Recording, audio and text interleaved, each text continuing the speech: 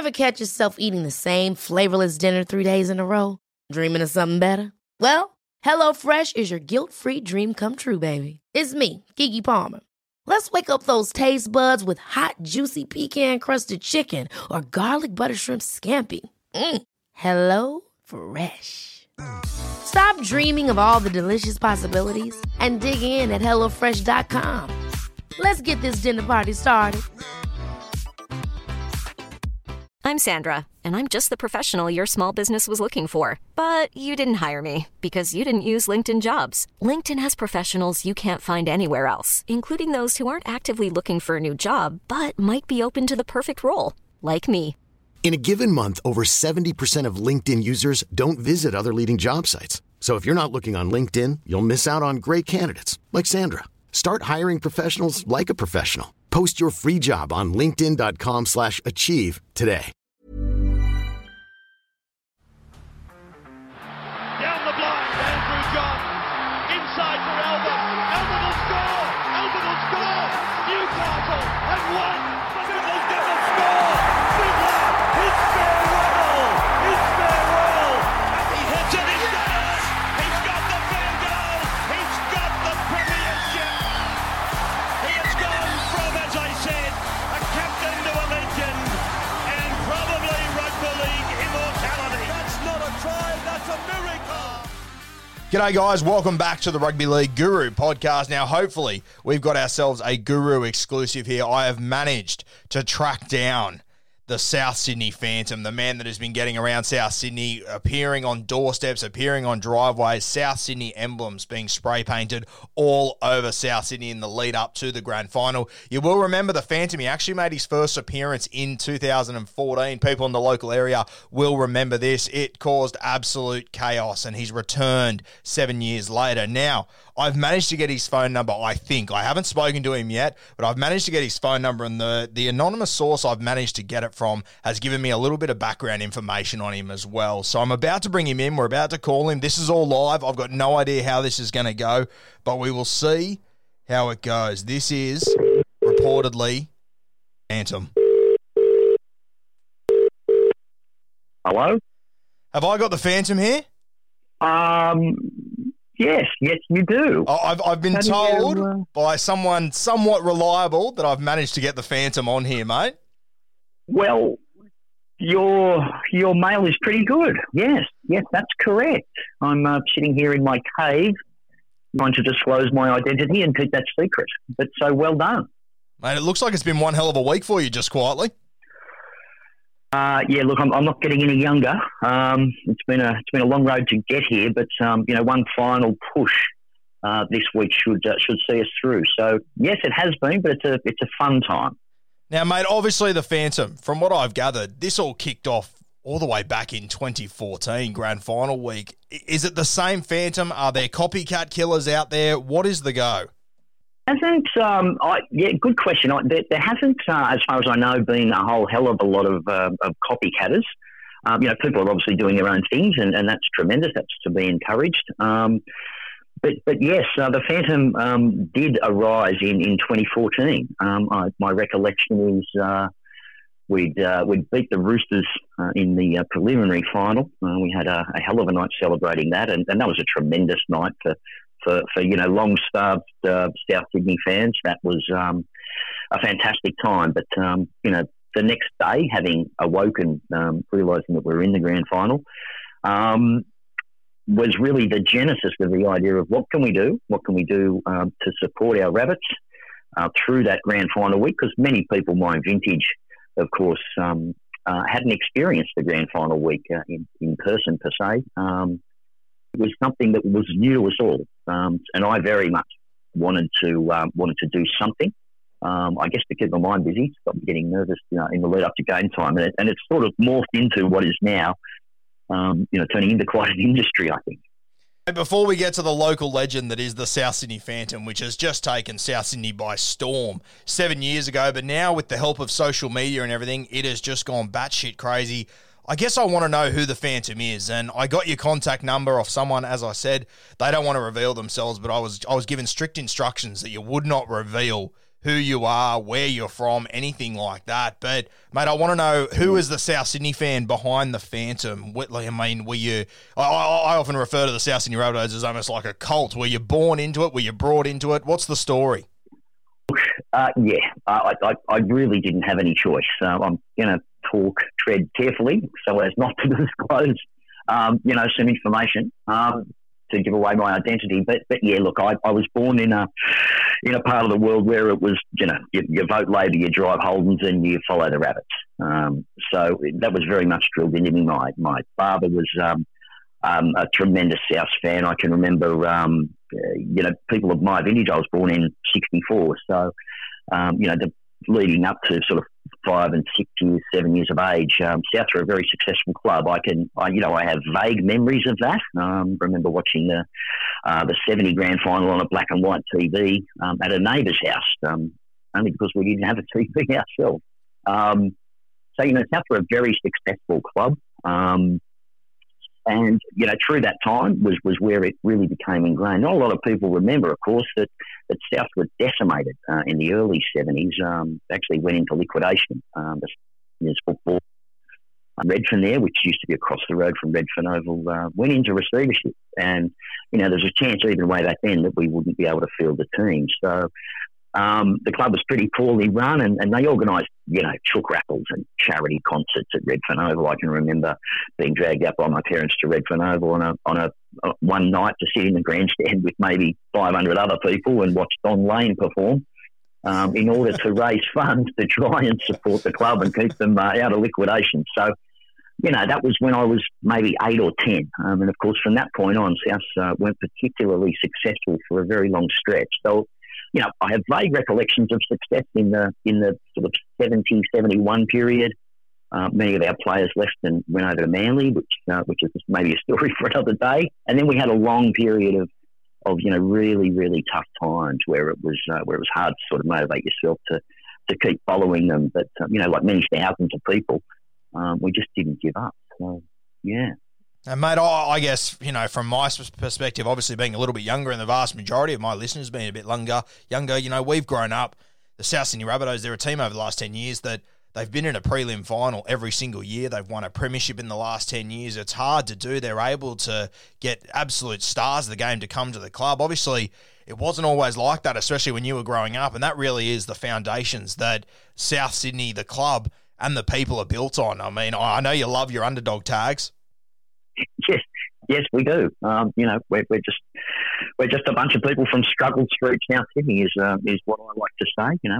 We were there when the game was started, and we'll be there when the game, if it ever finishes.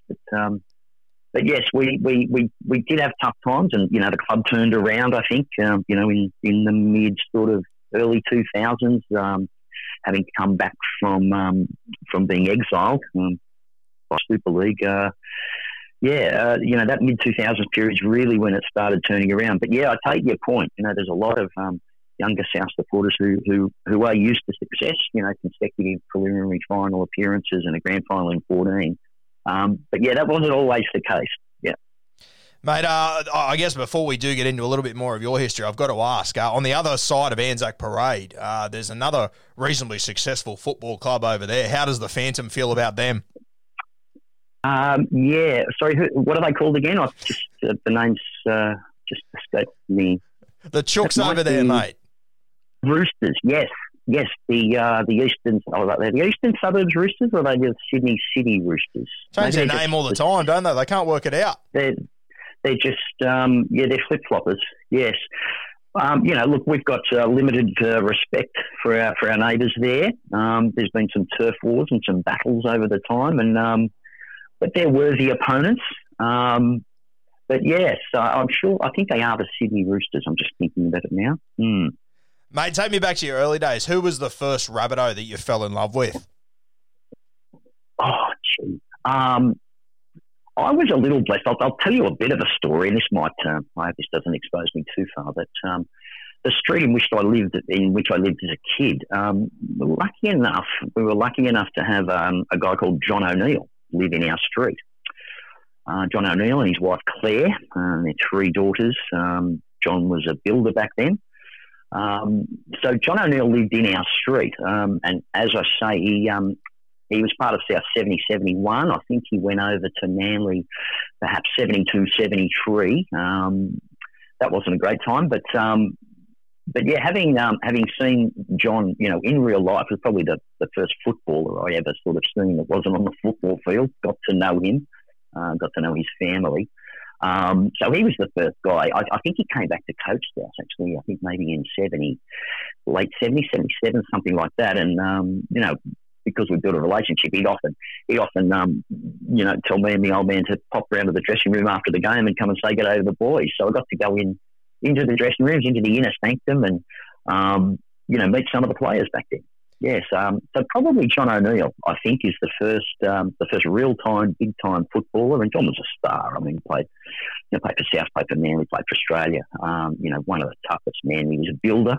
I can still remember him walking around in his sort of South gear after training, and then he'd be off the next day in his builder's outfit in his truck.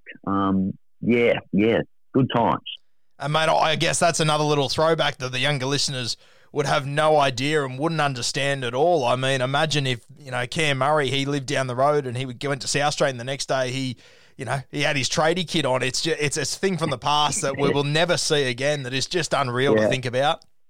It was a different time, and it's good to think back and reminisce. But the world's changed, and life moves on. And the guys today, I don't suggest they're any less tough than the guys of that vintage that I'm talking about, John O'Neill and George Piggins, what a legend of the club. And we wouldn't be here if not for George. But they were tough guys, and the current players are equally as tough. But you're right, they are able to focus purely on the sport of it, which I think is for the betterment of the game.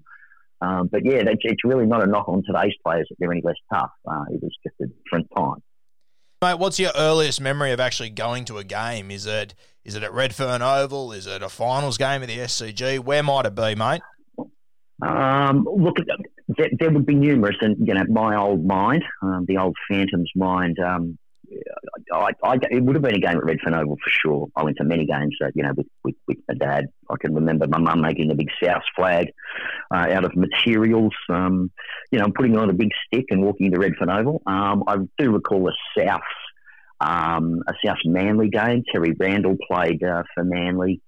South won that day. I remember it being a thriller. I couldn't tell you what year or what the score was, but I do remember leaving the ground with my flag and the old man, and it was a real sense of achievement. So that was a particularly early memory. Perhaps a little later, there was a thing that the New South Wales Rugby League at the time did. They used to have a league-a-thon, which was 3 first-grade games at the same ground on one afternoon. It was a bit like Magic Round is, but only 3 games.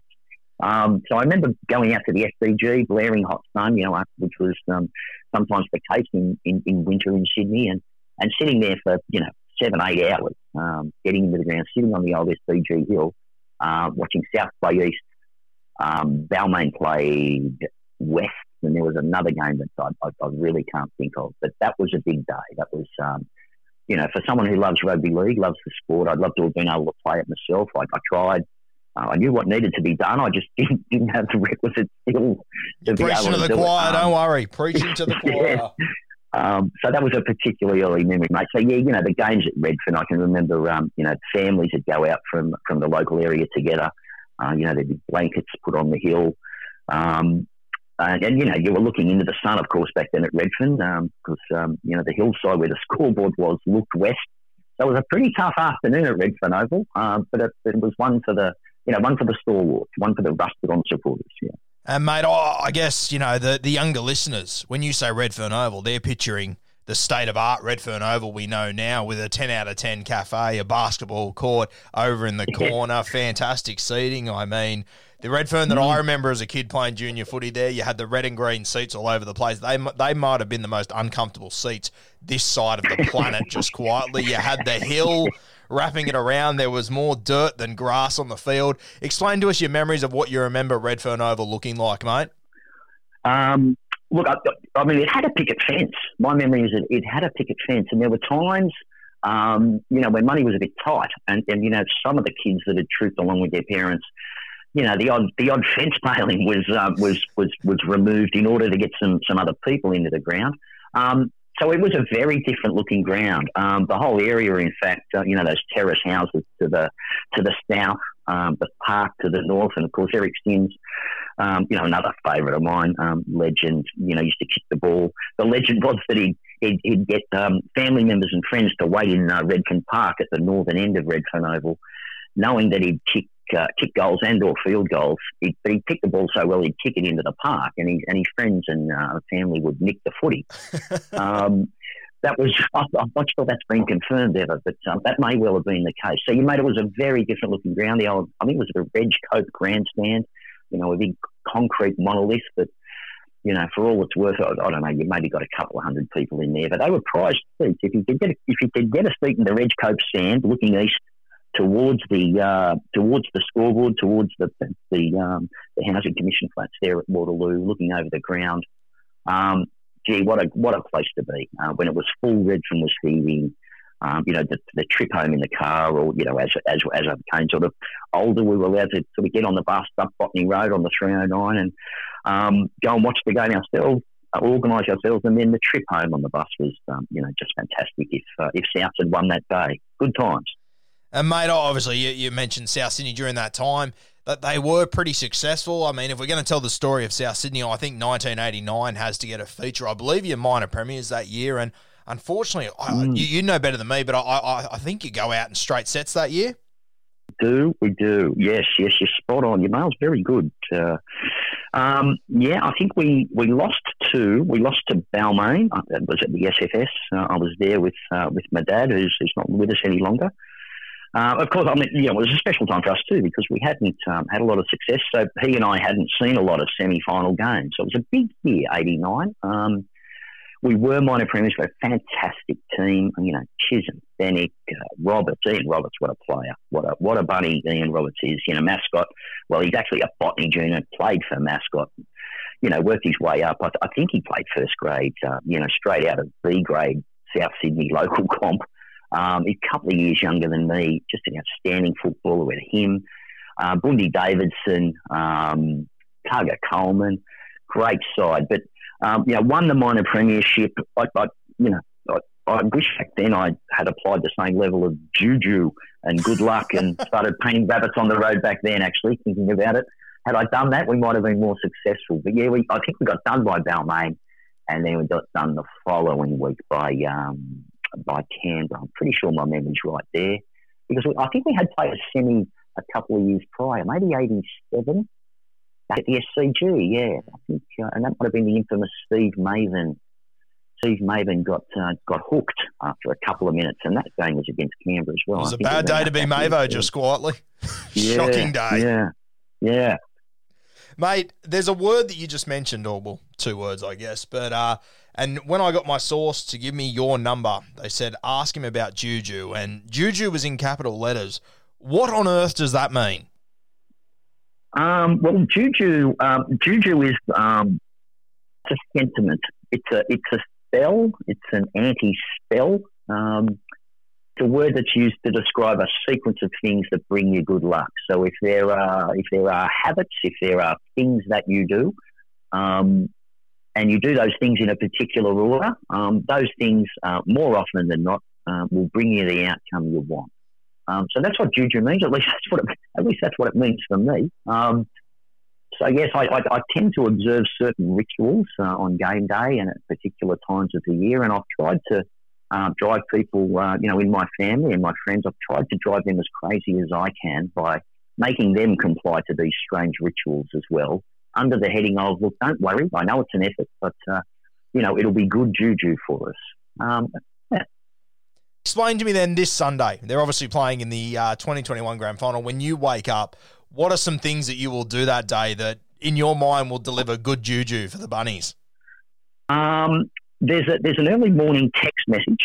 As early, when I say early, this is 5:30 in the morning on game days, and that text message list is extensive. It started off as a couple of family members that I liked to annoy early in the morning by sending them a game day text, and that list is now pretty extensive. So I'm now waking up half of South Sydney on game day morning, and so that's a ritual that I'll observe this grand final day. Other game day rituals, no different from grand final day. There'll be some physical activity, a bit of a run and a walk by the water, walk the dogs. Underpants selection is important, so you don't want to wear your game day. You don't want to wear your actual game undies too early on game day. So there's a change of attire. I like to observe that. So they're probably the big call-outs. I would say, physical activity, texting and annoying people, and underpants selection. They're pretty key to my game day ritual, and I'll observe those habits this grand final day. Mate, imagine the whole of South Sydney listening to this right now who are puzzled working out who you are, and then they find out that you've got a strategic plan around your underwear that you wear at the game. I mean, people have got you pinned as some sort of mastermind. They're in for a bit of disappointment, aren't they? Yes, they could well be disappointed. Yes, you're right. Yes, the legend may exceed reality. Mate, going from 1989, minor premiers, unreal season. Let's fast forward 10 years and, probably some of the darkest days in South Sydney history. Tell me about those times. Yeah, so where are we now? We're at 99, 2000. Yeah, the lead up, the mid-90s was terrible. I mean, it became clear, it became obvious for everybody that South had a target on them. We were not long for this world. The evil forces of News Limited, News Corp, and the NRL as it was back then. It was the Super League split. Super League didn't want us. We stayed loyal, but it was obvious to us, mid-90s, us keen South people, that we were going to be hit on the head and put out of the comp, and that came to fruition. I think at the end of 99, there was a big march in 99 that I dragged my family and children along to. I remember arguing, participating in the march. We didn't march all the way from Redfern, but stood outside the City of Sydney Town Hall, opposite Woolies there, and heard people speak. It was sad times. We were out of the comp, I think, for 2 seasons. I lost a bit of faith in the game, I've got to say. Certainly lost a lot of passion. It mattered little to me who won and who lost. We really thought that something had been taken away from us, and quite unfairly. And as it turned out, that was the case. We were ruled to have been treated unfairly, and then reinstated, I think, in 2002. But that whole 90s period was pretty sad. There was some tough times remaining a member, trying to sort of find a way to give the club some support by maintaining season ticketed membership, but there were horrible results. There were horrible days out of the SFS. Getting flogged, mercilessly flogged. It may have been at the SFS, it may have been at Telstra Stadium, but I can remember the Warriors beat us 60-0. And my children, who were, sort of 10 young teenagers at the time, they wanted to leave after 20 minutes, but I said to them, no, look, we're gonna tough this out. I made them stay the whole 80 minutes, and I made them stay and clap the team off the field. And I said, look, it'll be okay. We'll get over this, and this will build character, and you'll look back on this day as, something that was a tough time that we went through. They hated me for it at the time. I think they've forgiven me now. But yeah, that late 90s period and the couple of years we were in exile, very, very tough times. Mate, you mentioned that day, the march into the city, and for me, I think it's one of my favourite rugby league images, that wide shot of the march. And mate, you can see just about every single jersey in the NRL featuring in that picture. And, I imagine for yourself, the idea of trying to help another football team would be just a nightmare. But the amount of supporters from other clubs, I mean, you can even see a couple of Roosters jerseys in that picture. I mean, it really does sum up what South Sydney means to rugby league, doesn't it? Yeah, it does. But at the same time, it wasn't necessarily, as you say, a South Sydney thing. I think there were parts of society and certainly other clubs that felt hard done by. Clubs were forced to merge, Balmain and West, and St George and Illawarra. Whilst that might have been a comfortable merger or a less messy merger, I'm not sure that's led to results either. So I think there was a groundswell that the game was being taken away from the people, as opposed to South Sydney being taken out of the comp. But honestly, it was tremendous accolades to people from other clubs. There were Balmain people, there were Manly, and as you say, there were even Roosters people supporting us. But certainly, Balmain West, Newcastle came to the party. There were, colours and jerseys from all sorts of teams at that march, and it was really a revolt against a big corporation trying to own something that I think the majority of people would prefer to remain more or less in the hands of the community. And it was a good time. Good times and bad times. Bad times being out, but good to see the way the community, the South Sydney community, but also the wider rugby league community, fought the good fight. Mate, did you watch rugby league during that time when the Rabbitohs weren't in the competition? I mean, what did your Saturdays and Sundays look like?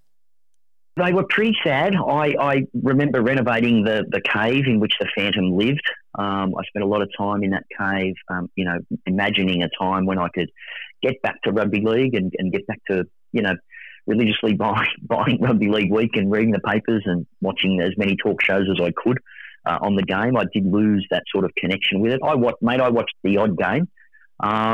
Alcohol consumption went up through that period. But thankfully, it's becoming an increasingly distant memory. Life without rugby league, yeah. Mate, rugby league returns to South Sydney in 2002, and the Rabbitohs, their first game back is the Charity Shield against the Dragons. Were you there on that night?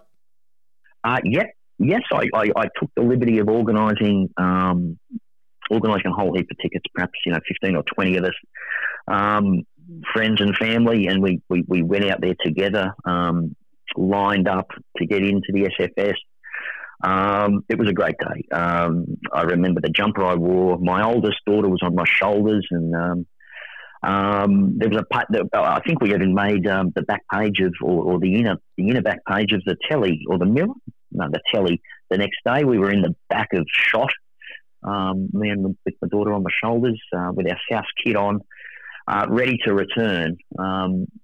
But a great night. I'm not sure the result went our way from memory, but it was just great at that time to be recognised that we were back playing rugby league. And of course, that night, mate, a good friend of the podcast, Darren Brown, co-host of Rabbitohs Radio, he'll be on the podcast later this week to talk about the Bunnies. But he was running the water that night, and an even bigger celebrity on the sideline. Do you remember who the touchy was that evening? No, I can't say that I do. Who would that have been? Roosters legend Phil Gould. Unreal scenes. Phil Gould ran the flag, did he? Yeah, I think at one point there was a stink in that game, and Gus came running on to give his little piece, and it was. He ran on for no other reason than to say to the referee. I think the ref said to him, "What are you doing out here?" And Gus said, "I'm just here to support you. I've got your back." Oh, man. And then I remember him running off the field with his hands in the air. The crowd erupted. Oh, unreal scenes. Yeah. Mate, that was 2002. You're back in the competition. Obviously, 02, 03, those early years, not overly pretty for the South Sydney Rabbitohs, but two names that come up over the next few years. You've obviously got Peter Holmes at court and Russell Crowe. Tell me about this time in South Sydney's history. Yeah, it was a bit of upheaval here. I mean, it's all sorted, these days, as I understand. But it was a bit of a potential fracture in the club. There were the traditionalists, with George, who had led us back to reinstatement. George was in charge when Garlow came back to South in 98, 99. We had a pretty good side back then. We had Tricky Trindle, and I think there was an incident in 98, 99. We were in contention for the semis, and I think Tricky got suspended for a high tackle, and that sort of seen us, fall out of the 8 and play our last game in 99. So, George had led us through the recovery, but there was, a feeling that in the early 2000s, the club needed to be more professionally led. The world was changing, footy was changing, and we probably needed to change with it. And what we didn't want to do was make the same mistakes we'd made in the early 70s. When we got stuck in the past and stuck doing what we'd always done. So, Russell and Peter came in. There was a very close vote of the football club members out at Telstra Stadium at Homebush. I think we needed 75% of the vote to hand over ownership to Russell and Peter, and I think we got 75.5. It was, it came down to a handful of votes. But that really was the start of something special. They appointed Graham Richardson. We very quickly made some key signings. Roy Asatasi, I think, was, the key one in that area. Someone that you could build a club around. I think he came to us from Canterbury, and I remember watching him as a South fan at Canterbury and thinking, gee, I wonder if we'll ever have that quality of player at the Bunnies. And a few years later, he was with us, and, that was the genesis, really, of the rebuild. And, mate, that's just where it starts. Names like Mick Crocker, Kidwell, Peachy, Wesser, these are guys that, mate, you guys couldn't even, they wouldn't have even answered your calls 4 years before this. Yeah. It was a dream. Yes, you're right. It's a bit like some clubs today can't, no matter how much money they've got, sign quality players. And we were very much in that boat. And had that vote in 06 gone a different way, South probably wouldn't have ended up with those sorts of quality players. But it was, for South people to see star, really the cream of the crop, keen to come and play for our team was outstanding. And, none more so than, of course, arguably the greatest player to ever play for South, Greg Inglis. Can't remember when he actually came to us, but just to have him and Sam Burgess and the Burgess brothers, again, outstanding. So yeah, good times. Just touching on Greg Inglis there, mate. Now, I think it's one of the more underrated moments in South Sydney history because it's got nothing to do with them, but 2010, the Melbourne Storm, they get done for their salary cap issues. They have to let go of a heap of guys. Brett White, he ends up at the Canberra Raiders. Finchy has to leave. Greg Inglis, though, he's another guy that they decided to keep the big three, which meant that they had to let go of some other guys, and Inglis was one guy that left. And, of course, he arrives on the doorstep of the South Sydney Rabbitohs, and for me, I think it is a massive turning point in your club's history. I don't think you get to 2014 without GI, and I've been made aware that there's a story behind this. Apparently, you met GI one night and made a bit of a goose of yourself. I did. Your mail. I'm not sure who you've been speaking to. I've got a couple of candidates that I'll be talking to after this call. But I met Greg Inglis once. I had been lucky enough to get some tickets to the recording of a pretty new football show as it was back then. I think it was called The Game Plan, and it aired on, at the time, the free-to-air stations were kicking off their second channels. It was a Channel 10, I can't remember what the second channel was called, but this show called The Game Plan was hosted by Andrew Moore, who'd been a pretty prominent commentator of rugby league. It was recorded at some studios at Piermont, as I recall. I think Steve Roach was the co-panelist. Anyway, I got tickets to go to this night's recording, so I took my then 12-year-old son with me, and we sat in the audience. And the big attraction that night was that Greg Inglis was the special guest on the show. Anyway, we got to the studios and sat in the crowd and watched the recording, and then as the show went on and Greg did his stint on the panel, there was then a couple of commercial breaks later that they said, look, if you come down and line up and you'll get to meet Greg and shake his hand. So we did that. I think I was last in line with my son, and Greg was there. Very personal, shaking everyone's hand.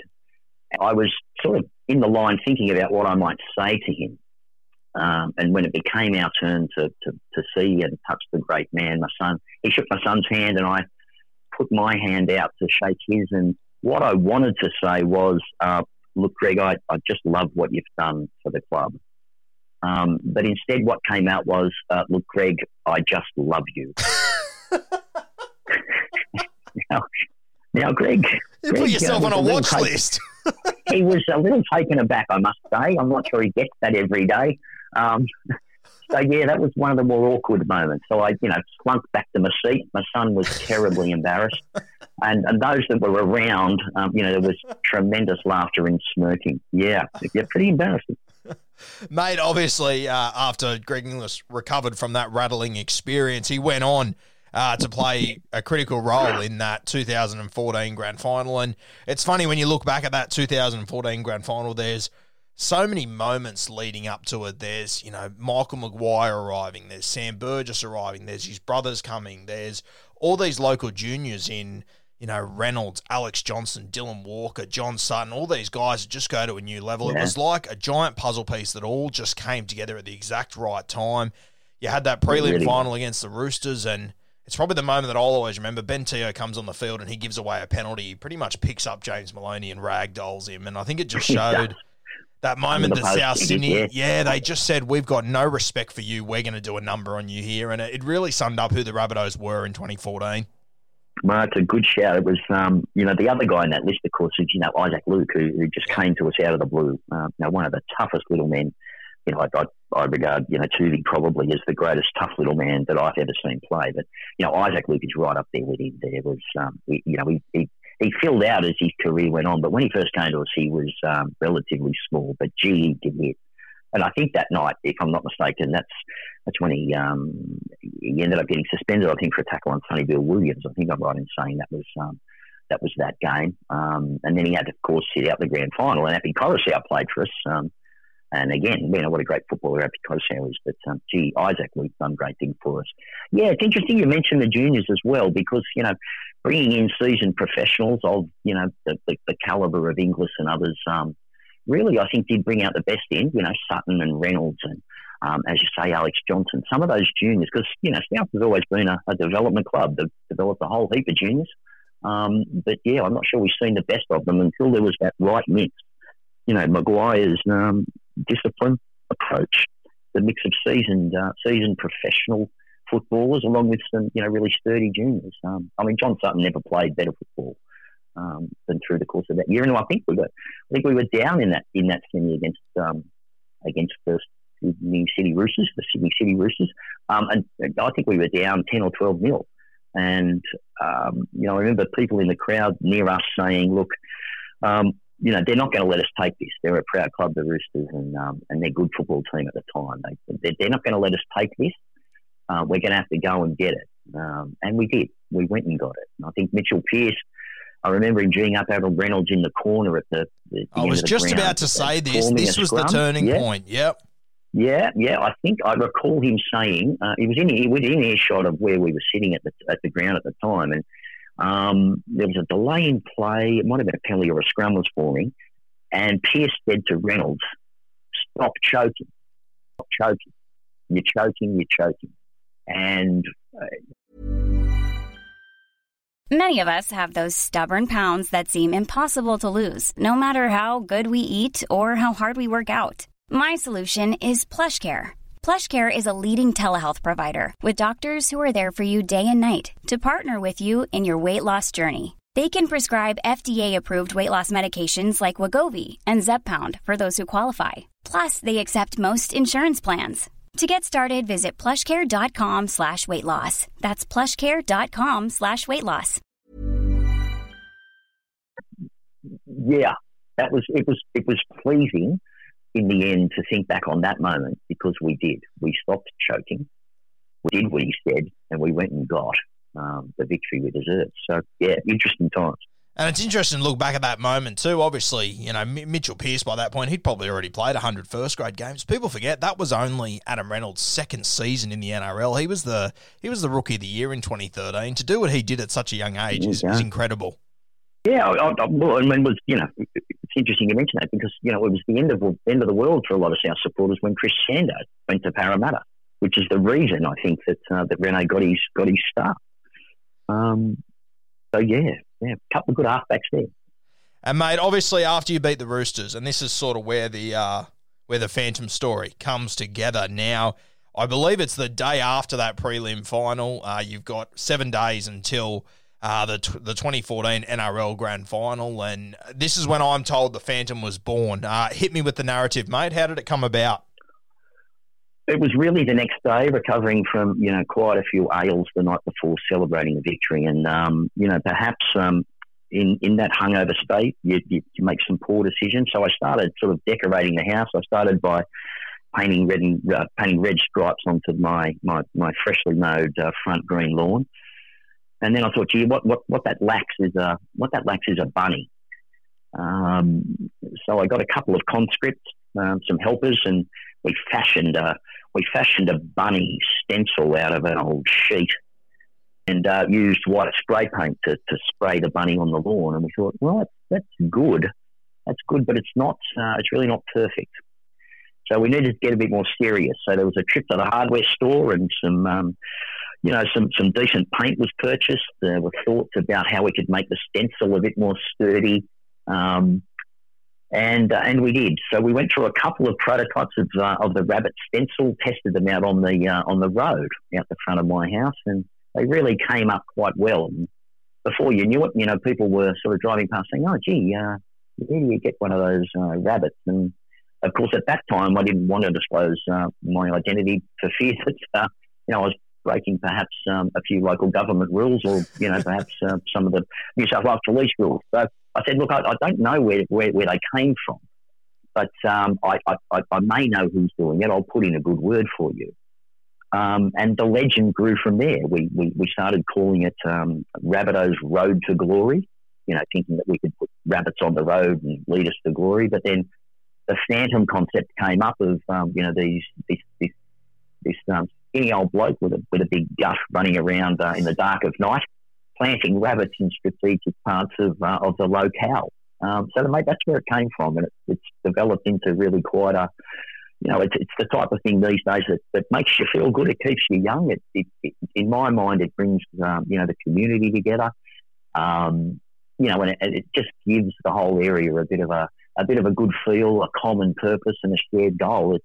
It's really quite in quite a privileged position. It's a lot of hard work being the Phantom, but I've got to say the COVID masks help disclose one's identity. So I'm almost free to go out in public now because my identity is somewhat kept secret anyway. But that's where it came from. Was really a bad decision in a hungover state the day after that preliminary final. And that was really the genesis of what is now the Phantom. And, mate, there's been a lot of vicious rumours circulating over the last week since you've made your reappearance. I was told the other day that you were dead, that apparently your children were doing this for you in memory of you. Turns out you're alive, you're kicking, you're still getting around South Sydney. Another rumour I heard was that in 2014, you actually got a call from Michael Maguire, the head coach of the Bunnies. Is there any legs to this one? Look, I understand. I can't confirm any direct contact, but a call was made to some people, and their people rang the Phantoms people. And yes, we were requested to provide a rabbit on the road out the front of Michael Maguire's house, which was out in the Maroubra area. So, key heartland South Sydney territory. And I remember doing that rabbit myself with my daughter. And Michael Maguire wasn't home at the time, but his family were, and I think his young son, who may have been, I don't know, sort of 6 or 7 at the time, I remember him at the window calling to his mother in the house, saying something like what I can only imagine was, "Hey, there's these crazy people out the front painting the road." But it was, good feeling. Yes, that's a somewhat true story, yes. And, of course, 2014, mate, you win the premiership, unreal scenes. Just run me through quickly, and I mean, that siren goes. What sort of emotions are running through you in the moment? How did the night play out for you? Look, being the superstitious type, I had deliberately tried not to think about how I would react if we won. So it was very much spontaneous. My reaction was, I recall, an immediate leap and hugging people.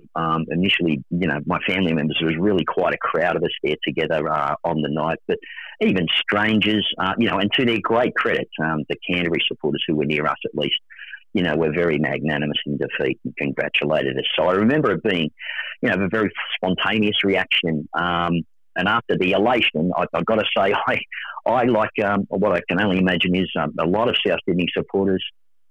It came with tremendous emotion. I mean, there were tears and there was laughter, but tremendous relief. It really capped off a hell of a couple of weeks, with the semi that we talked about, and then the pressure of grand final week and the pressure of the day itself. So there was an element of relief, but tremendous emotion, and I was just so proud. And it did take me back to what at that stage was a very distant memory of, the 70 or 71 grand final on the black and white TV. So quite a time had passed. but I got to live it. That's something I'll never forget. And of course, mate, the Phantom, he then goes into hiding in early October 2014. And I mean, that was 7 years ago now. And you cannot drive around South Sydney without seeing those rabbits on just about every road, especially in the Mascot, Botany sort of area. I think we can sort of get a grasp on whereabouts you are from, sort of South Sydney heartland there. But, mate, they won their game last week against the Manly Seagulls. And did you know at that point the Phantom was going to return? Was it the next day? Was there a public outcry for the Phantom? How did it all start again? There was some prompting. People started to the groundswell of discussion. What could happen with the Phantom return? The Phantom never really went anywhere. He spent his time mainly collecting old white house paint and storing that appropriately in the event that South may well make another grand final. So the Phantom could sort of see this coming. He was planning for it. But yes, there was a real groundswell of requests. And, immediately after we beat Manly in what I think was a tremendous performance, they were a good side, Manly. We did very, very well to beat them. I think the game before against Penrith was probably the best game we played all season. Almost immediately after the Manly win, we started receiving requests, some via traditional methods, mail and notes stuck on the front door in the letterbox. But, the younger generation kicked off these Facebook, Instagram, whatever they're called, and there were requests filtering through to us that way as well. So it was a groundswell of requests a tidal wave, a tsunami that we could no longer resist, and we were back in action pretty quickly. Mate, I imagine as a South Sydney fan it must be special, but just as a bloke that epitomises what South Sydney is, the effect that this has had on the community, it must mean the absolute world to you. Look, as I said, I like the idea that we're doing something that we don't have to do, and we're doing it for good reasons, not for bad. And, it's been a pretty tough 18 months with COVID. So, I like the idea of just doing something you don't have to do, doing for the right reasons, not for fame and fortune, but just to try and bring goodness, good vibes and good juju. And I imagine, mate, there must be a few times when you are painting these rabbits out the front of houses and people come outside. Has there been one standout person that you've spoken to this year that was just full of excitement, or like one of those sort of moments like that just kicks you in the right direction to know you're doing a good thing? There are fathers and sons, and mothers and sons and daughters. Often I guess I get the most kick out of the reaction of the little kids, the 6, 7, 8 year olds who don't really quite understand what's going on. But what they do know is that there's this brilliant white rabbit that wasn't there yesterday that's there now, and just seeing their face, they're so excited. It prompts questions and discussions. But equally, the standout one for me was there was a really quite elderly couple, I think in their 80s. In and around the Mascot area just the other day, who went to the trouble of dressing up in all this South gear. They must have got somebody to take a photo of them standing over the rabbit we'd done, and then they cleverly, these 80-year-old people, found a way to post that to social media. So I think that's a good indication as well that we're covering quite the age range here, and that's goodness. Mate, it's starting to get a bit of a storyline going to it as well. I mean, I know that on my rugby league page, I've had a few videos sent in to me of actual sightings of the Phantom himself being chased away by cars, jumping over fences. It's mate, it's starting to get a bit of a bit of a cult hero following. Is that right? Yeah, he's obviously still got some pace off the mark, has he? He's still got a right foot step and a palm, and he's still agile enough to get over the odd fence. So, a Phantom forever and Rabbitohs forever. Mate, you must be obviously it's 2021 now, 7 years ago since the last time. If they're back there in 2028, you must be a little bit nervous. I'll be here for it. God willing, fingers crossed. And if we do get back there, whether that's next year or 7 years from now, I'll be up for the challenge. But in the meantime, the Phantom's planning. I think you said earlier people have me written off as dead, so a bit of a weekend at Bernie's thing. But rest assured, Phantom fans that there are, I've made plans for other people to assume the mantle if something does happen to me. Actually, talking about sevens, it's 7 years since we won the comp. I think it's also 50 years since we won the 71 grand final. I hadn't thought about that until just now. Another call out. Is that a bit of juju coming through? Won the comp in 2014 when I turned 50, and this year is 50 years since we won the 71 grand final. So, the mathematics of it all. It's all coming together, mate. I can obviously hear you got some hungry dogs in the background there to feed, so we will let you go. We really do appreciate your time, and I'm sure you've got a busy week ahead of you. I'm sure you'll be pounding the pavement once again tonight. The support that people are giving to the Phantom is unbelievable. I know you've got a couple of hundred requests for Rabbitohs around the area, so busy couple of days, mate, and we wish you all the very best for Sunday. I'll just finish with, I think we've done more than 100 now. We still have 100 requests to satisfy. I might just call out, look, I encourage people to please, if you're lucky enough to get a rabbit, I'm not sure we'll get to everyone on the list this week, but whack some money over to South Cares. If you're feeling the need to give, do it that way. No need for beer, no need for recognition for the Phantom, but please jump onto South Care and make a donation. Thanks for the call. Thank you for your time, mate. We appreciate it.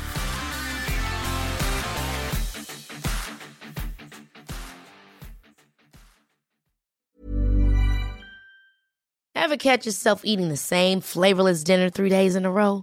Dreaming of something better? Well, HelloFresh is your guilt-free dream come true, baby. It's me, Keke Palmer. Let's wake up those taste buds with hot, juicy pecan-crusted chicken or garlic butter shrimp scampi. Hello Fresh. Stop dreaming of all the delicious possibilities and dig in at HelloFresh.com. Let's get this dinner party started.